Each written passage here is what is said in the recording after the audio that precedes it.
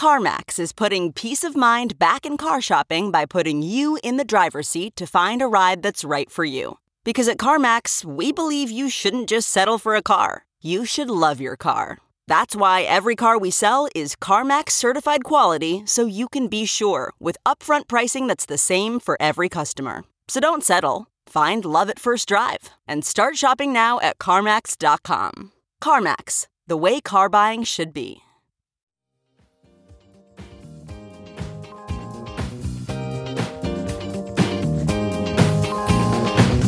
It is Friday, January 28th, live from my apartment and his attic. This is the Ben Jarofsky Show.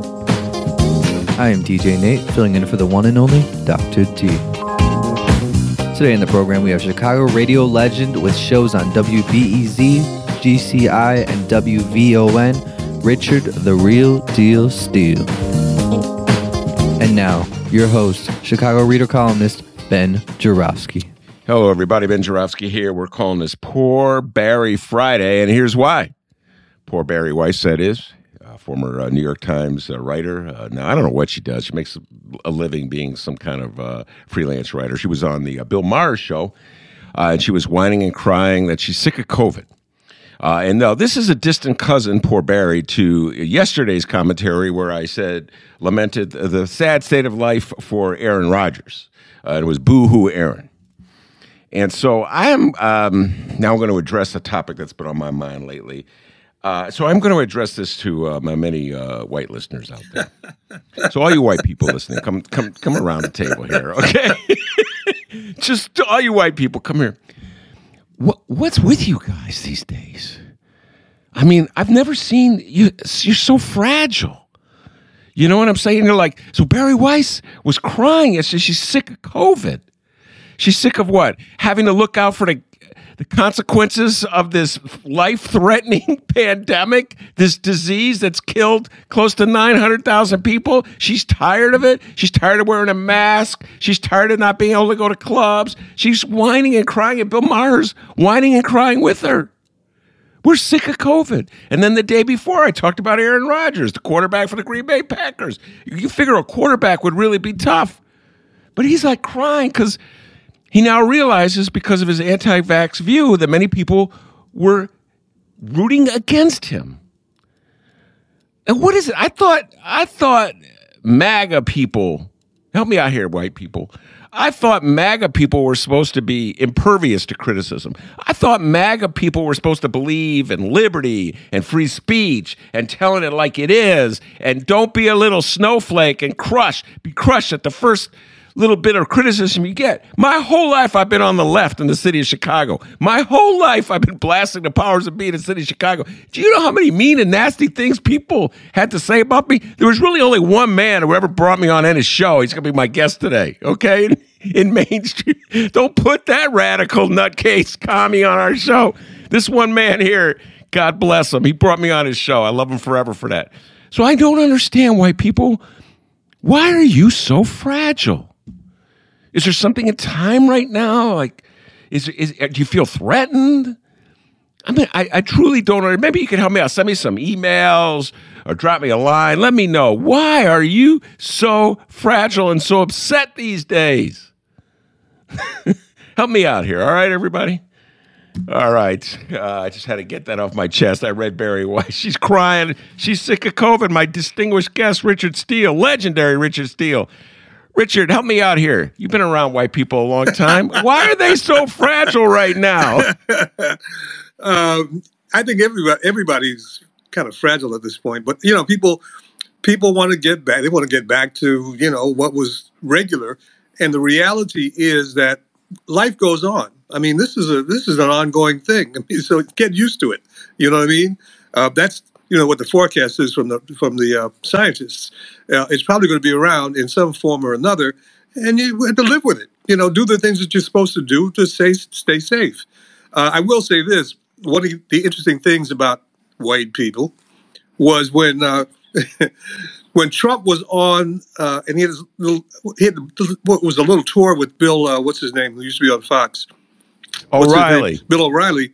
And O'Reilly asked him, well, did you have the booster? And he said, yeah. And they booed, boo, Boo!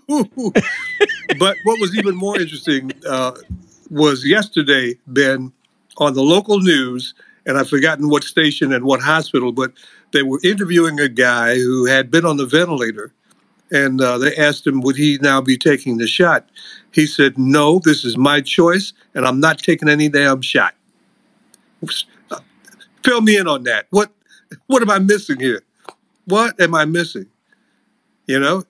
Well, your old friend Howard Stern, I actually do not know if you know Howard Stern, but you guys have been in the radio business. By the way, for young people out there, Richard Steele, legend in the radio business, VON, GCI, BEZ, you name it, he's been on it. Even at the University of Chicago station playing jazz, HPK. Oh, you remember that? Wow. Yeah, no. Yeah, I remember that. I still wish you were doing the jazz stuff, but that's a whole other story. We'll save that till we get to the end of the show. We start talking music and sports. But Howard Stern came out with a comment the other day where he said, if you're not going to get vaccinated, don't go to the hospital. Just die. So he would say to that gentleman, whoever that gentleman is, I have no idea who the gentleman is that you were just quoting that you saw on the TV. Richard, Howard Stern would say to him, you are taking space in a hospital from someone who deserves it more than you do. Don't go to that hospital. You think you're so slick, you don't need the vaccine. Now you're paying the consequences for it. So please, all you're doing is taking space for somebody who is far more innocent and worthy of that hospital space. So don't be there. Now, I don't go that far. As Howard Stern. Howard Stern took it a little beyond. Nobody goes as far as Howard Stern, but yeah. But I kind of understand the impulse. I don't know if you do. Well, even if you don't go there, I mean, when you refuse to take the shot, you refuse to do the things you need to do, and you say, well, this is my choice. As we've heard over and over again, that's your choice. Do you have relatives? Do you have people that you have to go around? Do you have grandparents? Do you have children, grandchildren? These are people who you are exposing to COVID. And it's kind of like selfish saying, well, I don't care. You know what I mean? I'm not taking a shot. I hope they don't die. But, if they do, I'm sorry about that. That's God's will. What? Nah, I don't think so. But old boy on the ventilator saying, I don't care. I'm not right. I'm not. That's a level. I'm not going to take a shot. I don't care. It's my choice. My choice. And I choose to not be vaccinated. So what you going to do with that? That is some deep stuff. That's where we are as a country. All right, so whenever Richard comes on the show, we have a list of items we're going to run down. And we sort of agree on the items before the show, but we don't practice it. So I have absolutely no idea what Richard's going to have to say on these. But let's start... I'm just going to take it down in the order that we had it. So we're going to be all over the map here. We'll start with Richard Irvin, who is the mayor of Aurora. And let's be honest, listeners, none of you about 2 months ago, unless you lived in Aurora, had ever heard of him. Okay, so you never heard of the guy. Don't act like you ever heard of him. The powers that be in the Republican Party decided that he would be the best candidate to run against J.B. Pritzker, the candidate with the best chances, I should say, of defeating J.B. Pritzker. And so out of nowhere, he's been lifted from obscurity, Richard Steele. He's getting literally hundreds of thousands of dollars, close to millions of dollars from various well-to-do Republicans. Ken Griffin, the richest man in the state, has suggested, let people know that he's ready to really kick the money in to promote Richard Irvin. Candidacy for governor. So my first question to you is, Richard, what is it, in your humble opinion, about Richard Irvin, which you've read about him, which you've heard about him, that makes him so attractive to Republicans in the age of MAGA in their efforts to defeat? Well, Ben, here's my Pritzker. assessment. I have no idea. What? I mean, I don't get it. I mean, he's a guy. He's always been like a second tier guy. I mean, he used to be a prosecutor. He, he's well known in Aurora because that's where he was mayor. To me, I totally don't understand it unless the thinking was, well, we're Republicans. Maybe we'll put up a black candidate, and this might make a difference because Illinois, for the most part, is a Democratic state. So I'm not sure why that happened. He's already raised $1.2 million, as you point out, from some wealthy donors. And he's got a guy standing by who has billions of dollars. Ken Griffin's got more money than God, So I'm not sure I don't know what his appeal is, because it would seem to me, because Republicans are not people who take chances. Republicans, go with the tried and true, and the best way we can do this, and put our money behind somebody who is experienced and people know, and all of that. Of course, they did that with Rauner, and he was terrible. But I don't know what it is about this guy. I guess he has a clean record. He has no drug arrests, no larceny, and so in Illinois, that's a good thing. But I have no idea. I don't know why they're doing that. I don't know whether or not downstaters, I don't know whether they would vote for the guy. They don't know him. He's black. Let's face it, that's a reality. I don't know whether in this day and time that's going to happen. Roland Burst was briefly a senator, but he was appointed that Senate seat, and he, after it was over for that short period, it was over. So, but for, statewide, I don't know what that's about. What do you think? First of all, Roland Burst is a Democrat. Just because he was black, you know what I mean?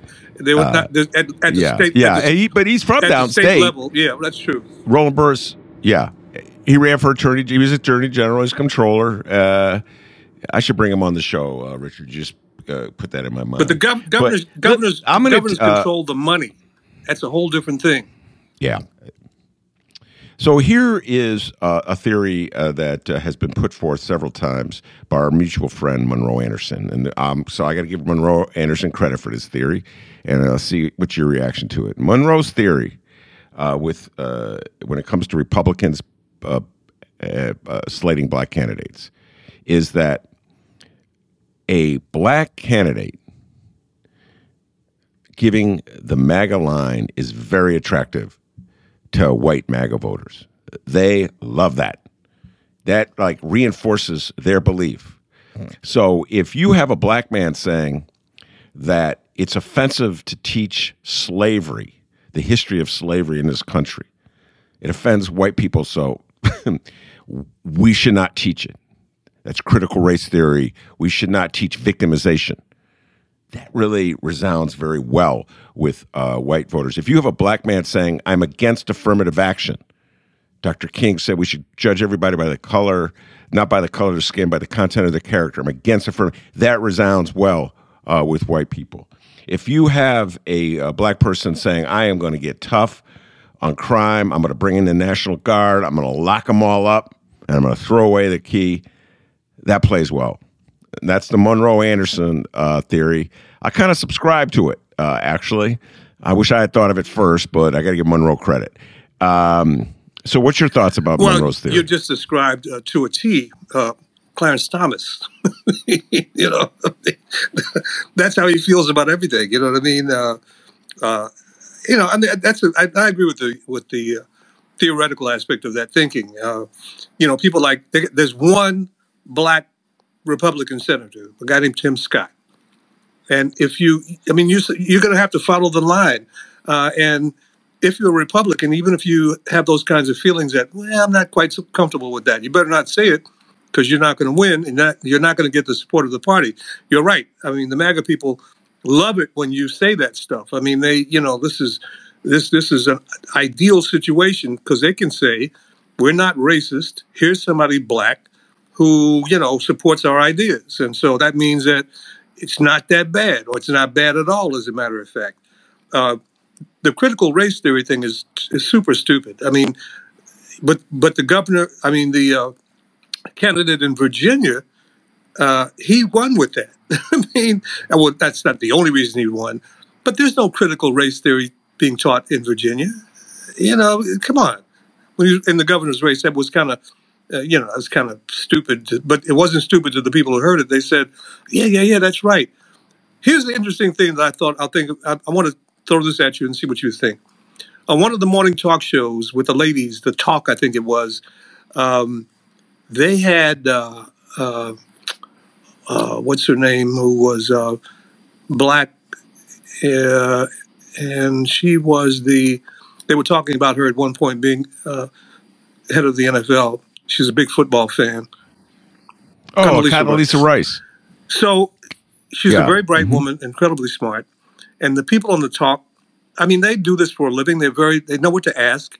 And so Condoleezza Rice said she agreed with that because critical race theory makes white people feel guilty and makes black people feel that, they're inferior, blah, blah, blah. So we shouldn't. So nobody asked this question, Ben, and this is what I wanted to ask her. So are you saying that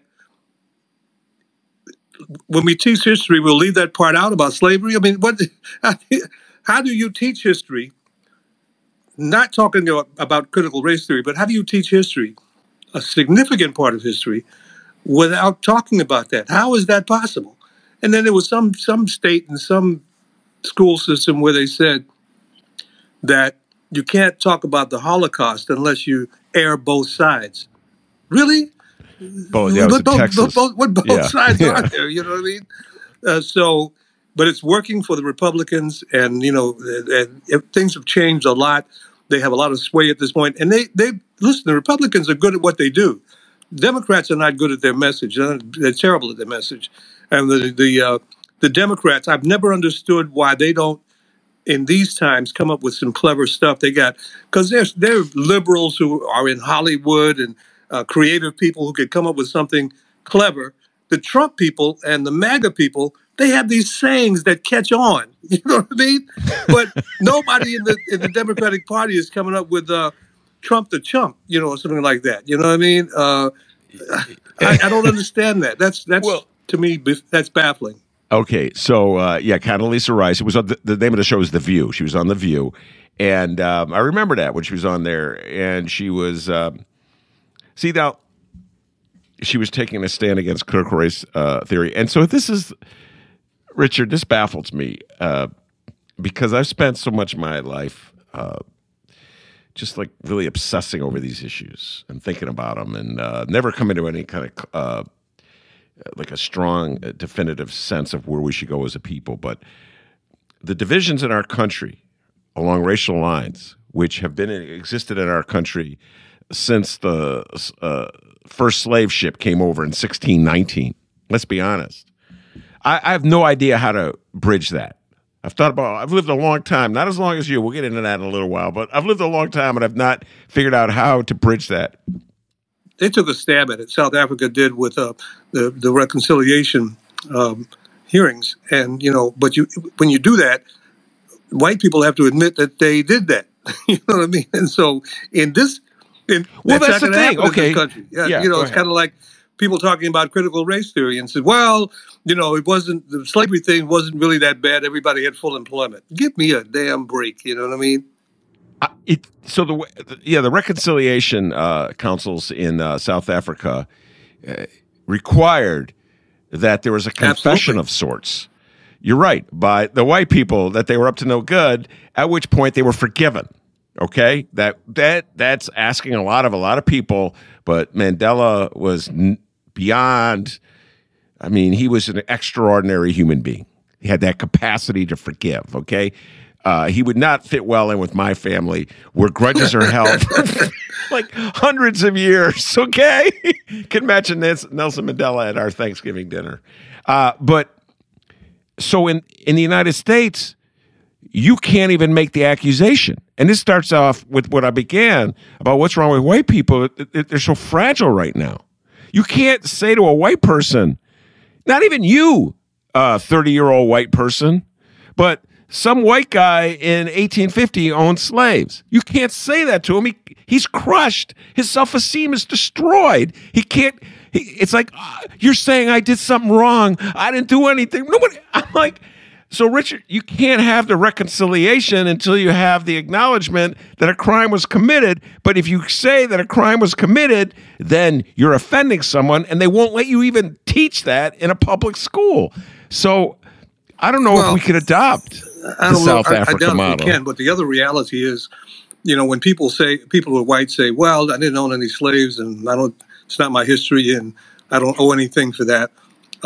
people will never admit to the fact that there is something called white privilege. I mean, this that's part of what affirmative action was about in terms of how we as African Americans didn't have access to various schools. To as far as business is concerned, didn't have access to executive offices in different companies, because in a lot of these situations with the exclusive schools and with companies, your father or your uncle or your grandfather was somebody who sort of passed it down, you know what I mean, and made room for you. We didn't have anybody making room at any point in time, and it's a big difference. And people who are white don't want to admit that there's privilege. Let me give you a quick example of how that works. My grandparents were from the West Indies, from Barbados, and lived in Brooklyn. My mother told me that when my grandfather came to this country, he wasn't well educated, but he read a lot. So he really was a very smart guy. So these people took tests for these various jobs. He took a test for the post office, I think it was, and she said he took the test and got the results back in the mail, and then they wanted a photograph to see what he looked like.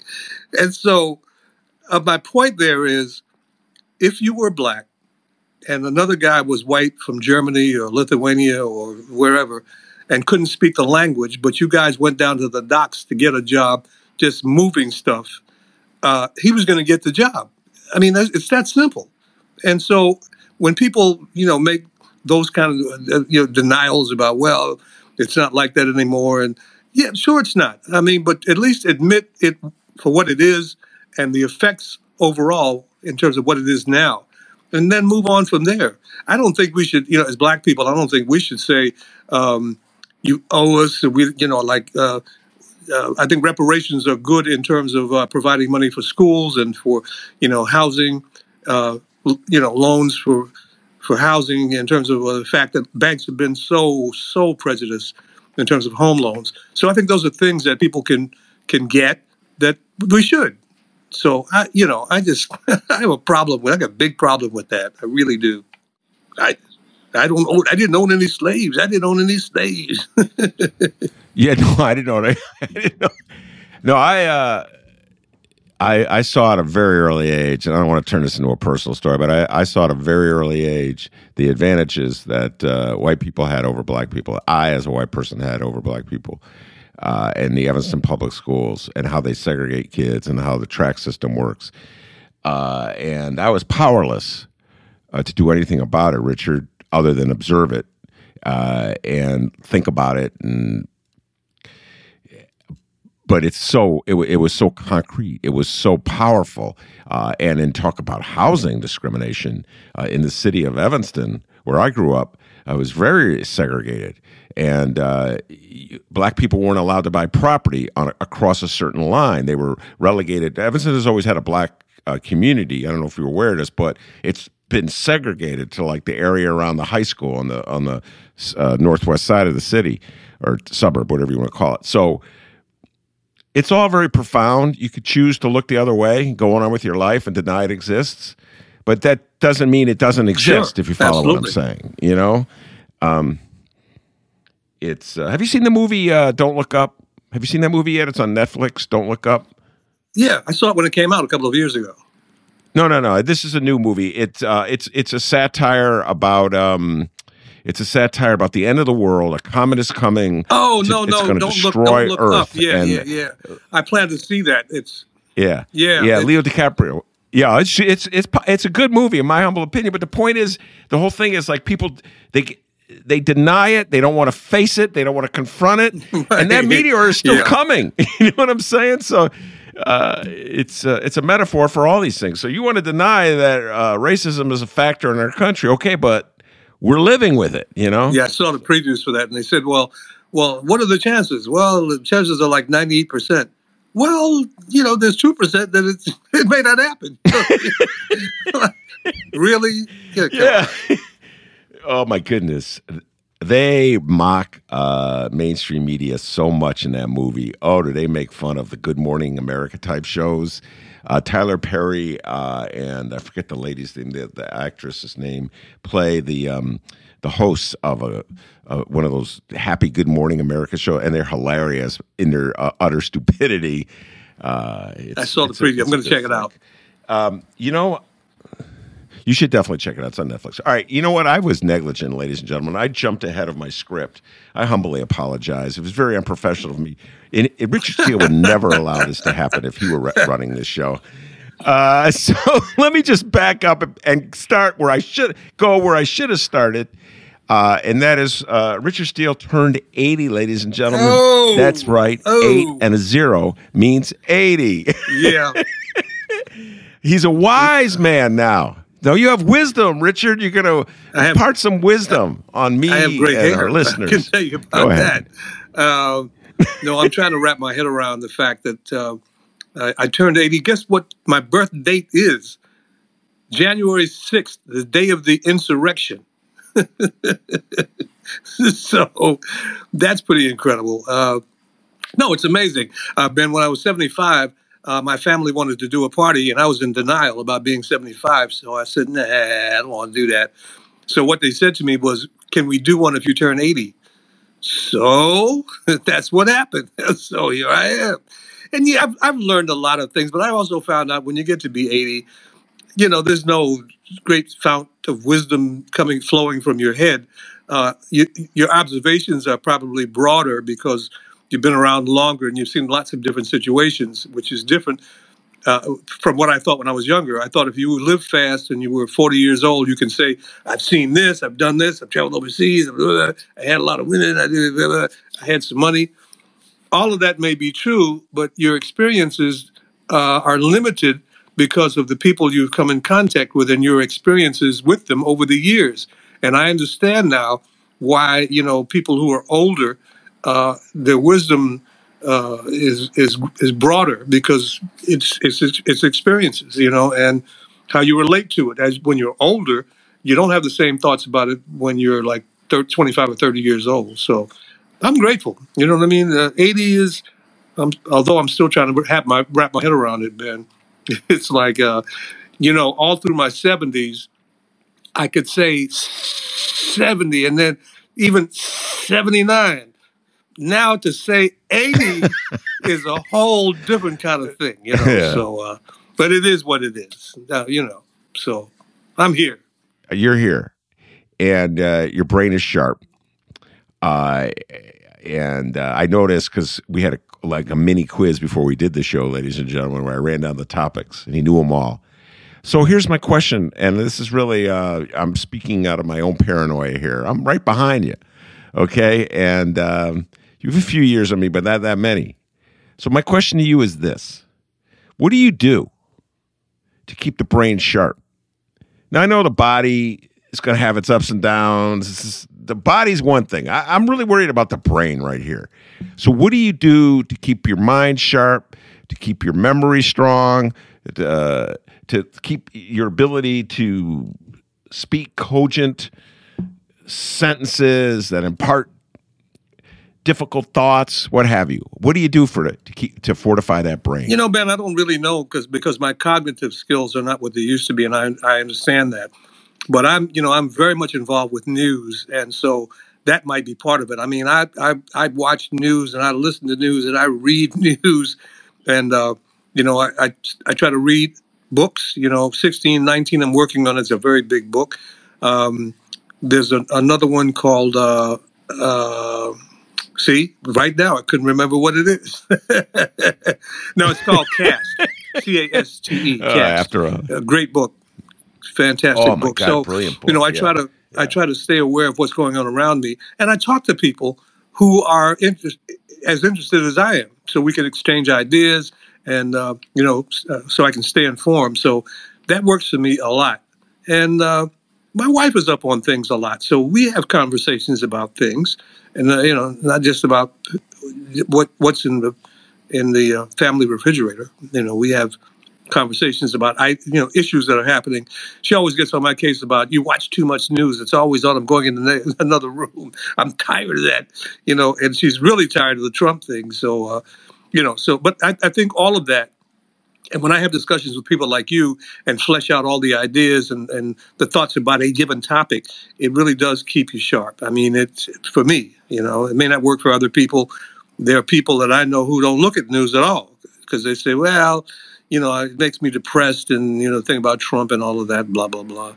But that's not me. I have to be involved mentally with what's going on around me. Now I'm wondering, because I'm 80 years old, will I be around when the pendulum swings? And probably not, because, with the MAGA people and all of that and the Trump era and all of that, it's pretty awful at this point. But at some point in politics, the trends change. And so I don't know, it's going to take a long time for this one to change. So I'm waiting for that as long as I can. Wait, when you say the pendulum swings, well, what do you mean by that? There's a lot country of moves to at the this left. point. Then in this country, there's a lot of overt racism, and it's gotten really bad. I thought some of the problems we have now, I thought we addressed in 1965, but obviously we didn't. But my thinking is that because there are, things happen historically. Things happen in waves. During certain periods, it's kind of like with politics. The Democrats are in for a while. Usually, the president has 2 terms normally, and things change. The Supreme Court justices change, and like the Supreme Court now is very, very conservative. So, that's my view on things. That at some point there'll be I don't know what the wave will be, because this is so awful at this point. It's hard to see any future where things are better. This is terrible. When you change the laws and state governments so that you win no matter what. As Trump said, what's really important is who counts the votes. Well, I think Hitler said that too. So, and the thing about Trump is he's pretty open about what he's going to do, what he wants to do. He doesn't hide it. He wanted to steal the election. He called those election judges in Georgia and said, find me the votes I need think about to overturn. This, man. Yeah, go ahead. What if in the next election, Trump doesn't run, and a guy comes up or woman comes up as the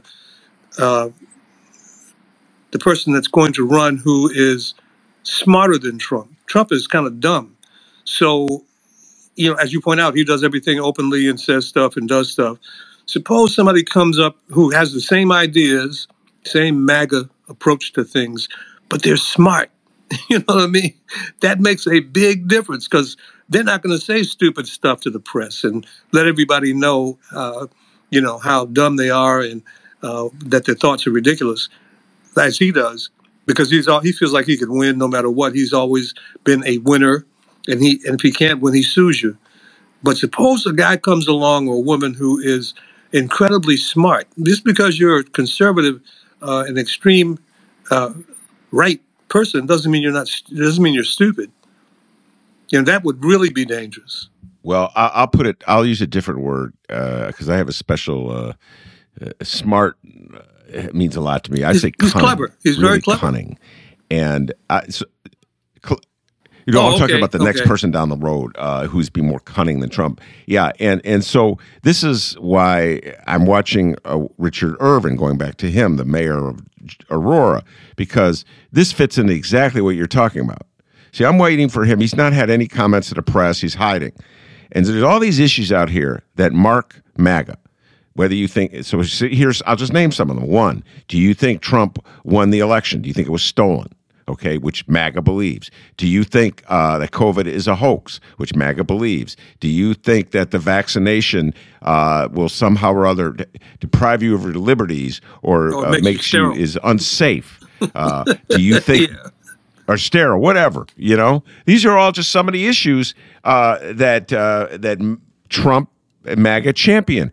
So, and do you think that teaching like the history of slavery makes white kids feel so insecure that they can't even get up out of bed in the morning because they're just overwhelmed with just guilt and fear and feelings of inadequacy?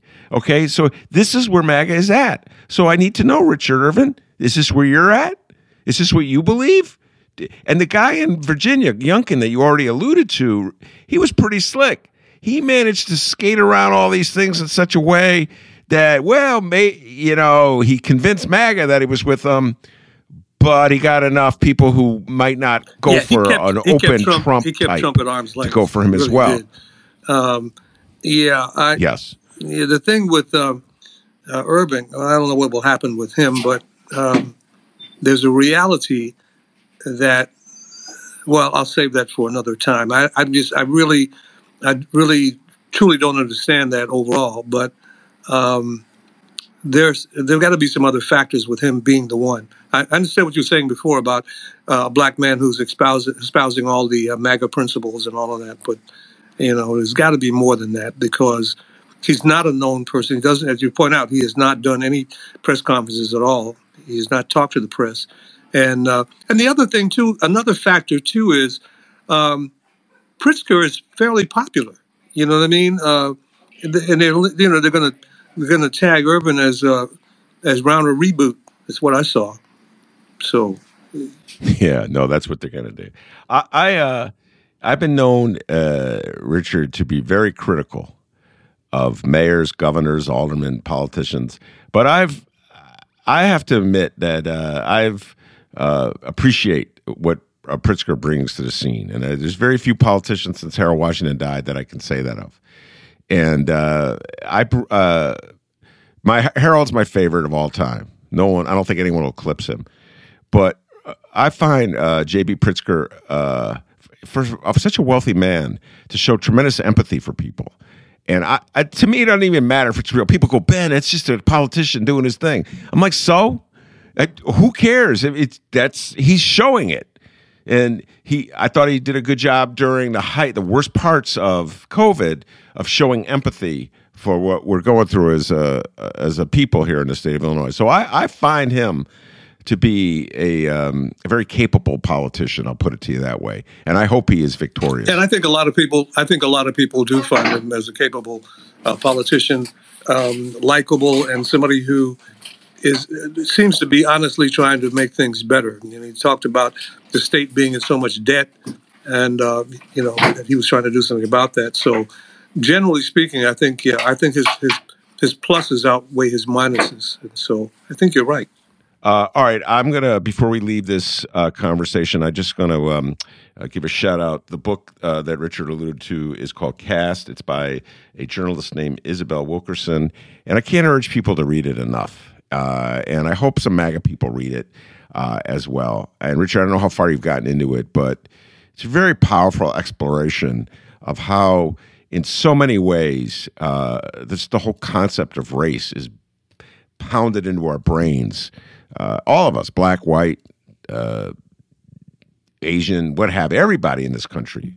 And it influences us in ways we may not even be aware of. And she does, I think, a brilliant job of just pointing out just like the prejudices we all have down inside of us. You know what I'm saying? The biases that we have inside us. It's really well worth reading. But think about this. And she points out how in Nazi Germany, they looked at this country as a way to control people by race and some of the tactics that were used in this country as relates to slavery. And they thought, well, that worked very well for the U.S. Let's see what we can do. That's unbelievable. When they were coming up with their laws in Germany, in Nazi Germany, to take away, deprive Jews of all the rights they would have, and to segregate them away from the rest of Germany, they came to the United States and studied our Jim Crow laws. They were like to Virginia. Oh, my God. I didn't know that till I read this book. I'm like, oh, my Lord. I didn't either. I really didn't. I didn't know that either. And that, there's so many things that I did not know in 1619, reading that book. And I remember reading the article when it came out in the New York Times, but reading it again and talking about, the Revolutionary War, and never hearing that slavery was a big part of what that was all about. Just great stuff, great history. And again, what do you do? Just pretend it doesn't exist? They banned 1619 in some schools, I think in Texas. I mean, I think the I was going to say that's when they really started. It was 1619 that's sort of that 1619 is a book put out by the New York Times. 1619 that really got off this the opposition to critical race theory. You know what I'm saying? I just, in my mind, it's the opposition to the 1619 when it was a curriculum. They were going to use it as a curriculum to teach history in the Texas school. And boy, there was an outcry. And then next thing you know, one thing, they probably did focus groups, Richard, and discovered, oh, this really works with white people. Oh, here we go. Here's how the about, ticket. okay, if you're a teacher and you teach that, not only might we fire you, we might charge you with a crime. What is that about? This is Nazi Germany all over again, book burning and all of that. So, yeah. By the way, did you ever get a chance to, at your years at BEEZ, did you ever interview Isabel Wilkerson, the author of Caste, for any reason? She's written several other books. Just curious, did you ever interview her? I think I did, but it was before she had all of the, she had the recognition that she has now. I think I did, but it's been a long time ago. She was a New York Times correspondent here in Chicago, so I figured your paths would have crossed. All right, since I mentioned Chicago, let's do a little local politics. Mayor Lori Lightfoot looks as though she will have an opponent already. That election is right around the corner, Richard. Here we are in January of 2022. A year from now, we'll be in the thick of it all, the mayoral election of 2023. My guess is it sure looks like that Arne Duncan, the former education secretary under Barack Obama, the former head of the public schools under Mayor Daley, it sure looks like he's getting ready to run for mayor. He hasn't officially announced it, but he gave one of those mayoral-type speeches the other day talking about crime in the city of Chicago, and Lori Lightfoot came firing right back, fists flailing, going after Arne Duncan and calling him soft on crime, defund the police, et cetera, and so forth. Your thoughts about Arne Duncan versus Lori Lightfoot? Well, going back to the days when he was head of the Chicago public school system, there was some ups and downs. I think that he was not as much at odds with the teachers union as the place we're at now is awful. I mean, this is really terrible, and I don't know whether Lori Lightfoot really has someone who can give her the proper direction to do that comfortably, because you have to deal with that. But Arne Duncan, I'm not sure about him. He's I kind of view him as a lightweight, but the fact of the matter is, Mayor Lightfoot is in such trouble right now. I think there's a possibility. As a matter of fact, there was a poll released recently where if they ran right now, he would beat her by 2 or 3%. So, I think that, the other thing is she may not run again. Nobody's discussed that part. She hasn't declared that she's going to run. She may not. And then what happens? I've heard a few aldermen's names mentioned, but none of them are prominently discussed when talking about the next mayor of Chicago.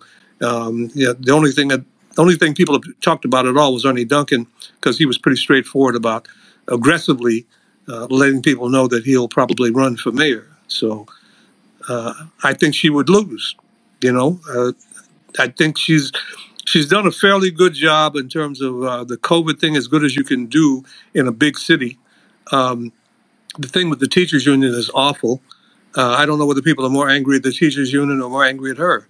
The 5 days the kids were out of school, and parents who had jobs, they didn't know what to do with the kids. That was terrible. It was really awful. So she's got a lot of black marks, and the crime thing is so awful. The carjackings and the shootings. I mean, it's really awful. And I don't know whether some other mayor would do better with that, given this period we're in right now. But this is awful. This is really, really awful. And the police superintendent she hired, I'm not too big on him. He doesn't seem like a take charge guy. Seems like kind of a nice fella, and agreeable and likable, but not. And it's very difficult. Don't get me wrong. Chicago Police Department, with the politics and the history of the Chicago Police Department, when you come in from out of town, that's just damn near impossible to do the right thing. That is to treat everybody fairly and to not give in to the old boy network. That's difficult. So I don't know. I don't. I think she's going to run, but I think she's going to lose. I think she absolutely will run. I was stunned. Dinner at the restaurant of your choice. Okay. If she does not run, I can't imagine. That one you threw me off. You caught me off guard with that one. We had a guest on the other day, right after the Stephen Breyer. It was announced that Stephen Breyer was stepping down as to being justice, and this guest came on. He caught me off guard with this one. He goes, "You watch. Here's what's going to happen, Ben.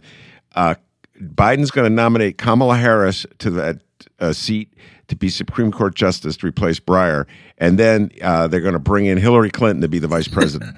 I go, "What are you smoking? And give me some of that," because Lee Allen Jones, I know you're listening. That stuff was wacky. So I think the concept of Lori Lightfoot not running again is in that category. I'm wondering, I've had a lot of conversation today with a lot of politicos. I spent a lot of time on the phone, Richard, talking politics with people. And the issue is, will Barack Obama get involved with Arnie Duncan's campaign? And they're all friends. They go back. They play basketball together. They're part of that Hyde Park crowd, John Rogers crowd. You know the bunch I'm talking about. And roughly... Right, but consider this. He didn't... he was not involved until much later on with Joe Biden. Who you talking about? Barack Obama? Yeah. With Biden running for president, people kept saying, well, Obama's kind of quiet on that. He doesn't have a whole lot to say, you know what I mean? And so... Well, Joe Biden didn't need him.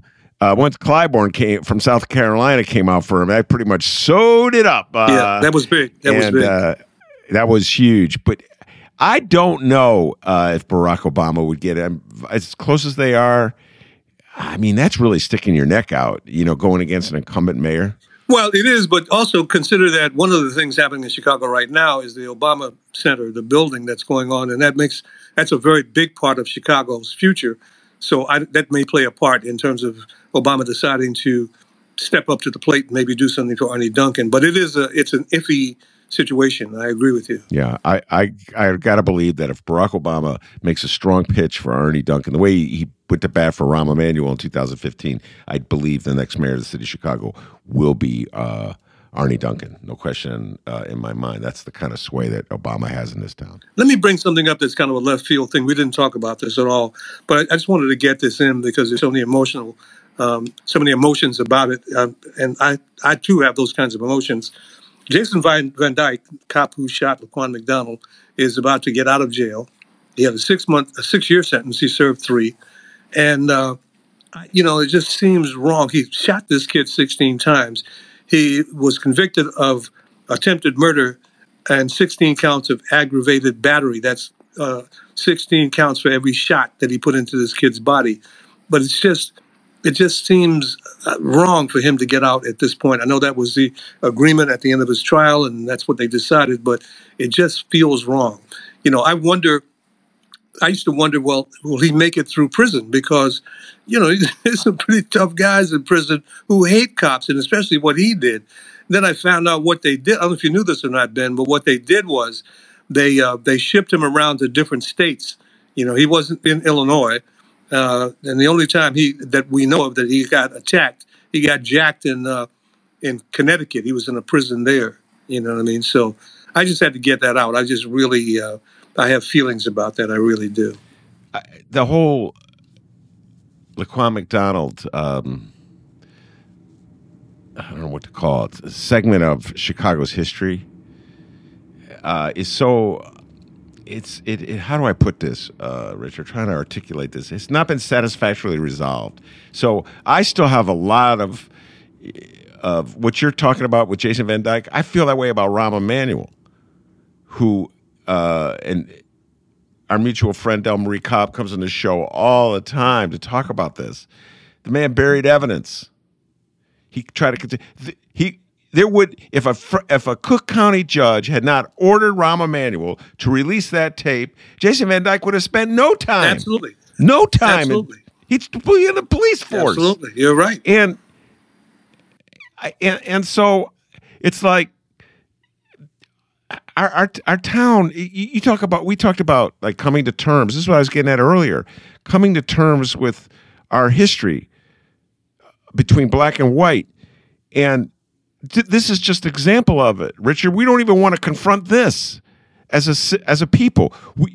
We did it. Rahm Emanuel and the powers that be in the city did not want to address everything that was at play. And then he was running for Jason mayor. Van Dyke. He was about to run for mayor. That was part of it. Yeah, but they didn't want to release the tape. But the other thing, too, is, Ben, look, the thing about power and money and influence in politics, Rahm Emanuel did that. Everybody knows he did it. And when he was nominated to be ambassador to Japan, it was talked about, discussed, at some point dismissed, and he went on to get that post, which is like, what? You get a reward for your behavior? And not only that, many of the black aldermen signed a letter saying that he's our guy. And that was, listen, Richard, I've lived in Chicago since '81. I'm not from Chicago. I still don't get Chicago. I still don't understand Chicago. I'm like, what is that all? That is a lot of free. That's like Mandela-like forgiveness, in my humble opinion. But again, unlike Mandela in South Africa, there's no confession of guilt. So Rahm didn't say, yes, I buried the evidence. Yes, I concealed that in order to get reelected. Yes, it would have been a terrible injustice if that Cook County judge didn't force me to release that video. I am guilty of that. Okay, then you can have the reconciliation and the forgiveness. But he never did any of that. No. Richard, he's still going around saying, well, we had these investigations, and that's why I couldn't release the tape. Yeah. Come on, Ron. All BS, all BS. We better talk about some sports before we get through, because we're almost at the end because we're running out of time. Look at Richard Steele, the old pro. He's looking at the clock, going bed. All right. The old pro, Richard Steele. All right, Richard. Chicago Bears hired a general manager, and Ryan Pohl is his name, and he's African American. I think hell just froze over Richard Steele. 36 your thoughts? Years old. You're 30. He's a baby. Good God. He's half of you. That's pretty good. I like that. Okay, cool. Thank you. So are you happy? Are you excited by the new general manager? Well, the Chicago Bears, Richard? We'll see. You know what I mean? If he's allowed to make his own decisions, and with the McCaskies, I'm not sure about that. But if he's allowed to make his own decisions, give him a shot at it. Win or lose, it'll be on his plate. You know what I mean? That's what I think. He's got at quarterback, he's got a young quarterback that needs development.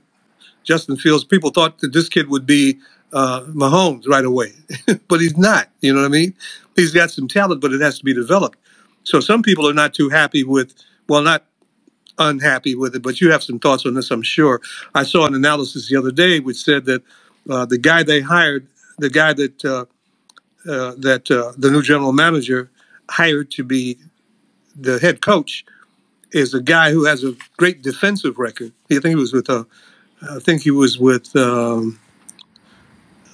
Indiana. Yeah, with the Indianapolis. Yeah, but the bottom line of that is Colts. They need somebody who, the defense in Chicago, when they're playing well, they're pretty tough. But the offense is failing. And I agree with the assessment. To me, it would have been more important to bring in somebody who is a good coach for offense. And I'm not even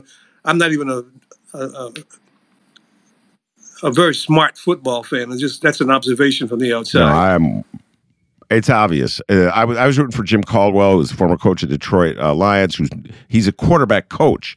And so that's his thing. And I was like, oh, yeah, bring Caldwell in, and he'll teach Justin Fields. And I'm going to close with this. Last Sunday, Richard and I were at our homes texting each other. We were watching Patrick Mahomes put on a display, one for the ages. We were like, can you believe this? Can you believe this?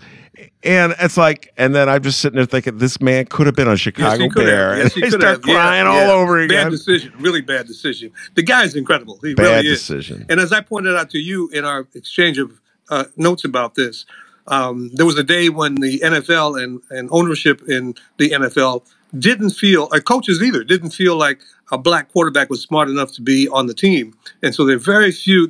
And it's a little better now, but it was terrible for a while. Years ago, the Bears had Vince Evans as a backup. I don't know if you recall that, but I remember Vince. Yeah, he stayed in the league for a long time, played out in California and some other things. But generally speaking, the whole idea in the league was black men make good running backs and wide receivers. But that quarterback thing, you got to be smart. Well, check it out. Yeah, check it out. Has that worked well for you, Chicago Bears? No. All right, Richard, we've run out of time, and I got to be dutiful to DJ Nate. He said 52 minutes we went over. It's always a pleasure. Now we figured out how to do the connection or bring you back on more often, and I'm going to definitely have you come on with Monroe. That'll be so much fun. You, me, and Monroe just talking politics for an hour or so will be a blast. And so thank you very much for taking the time and talking to me. It's been a pleasure, man. It really has. Love it. All right, that's the great Richard Steele. I'm Ben Jarefsky, and I also want to thank the man, the myth, the legend, the pride and joy of Lane Tech High School. Dr. D himself is an Alton, but DJ Nate has really stepped in well and done a great job. And folks, the guy not only produces podcasts, but he's also a DJ. So you need any DJing? He could do the old music. Richard, I'm sending him old songs. Like I'm sending him Bobby Hebb's Sonny and all these old songs so that he could start doing some of these old people, like old parties and weddings and 80th birthdays even, So anyway, DJ Nate, give yourself a raise, take it out of petty cash. Have a great week. DJ Nate. Yes, sir. Have a great weekend, everybody.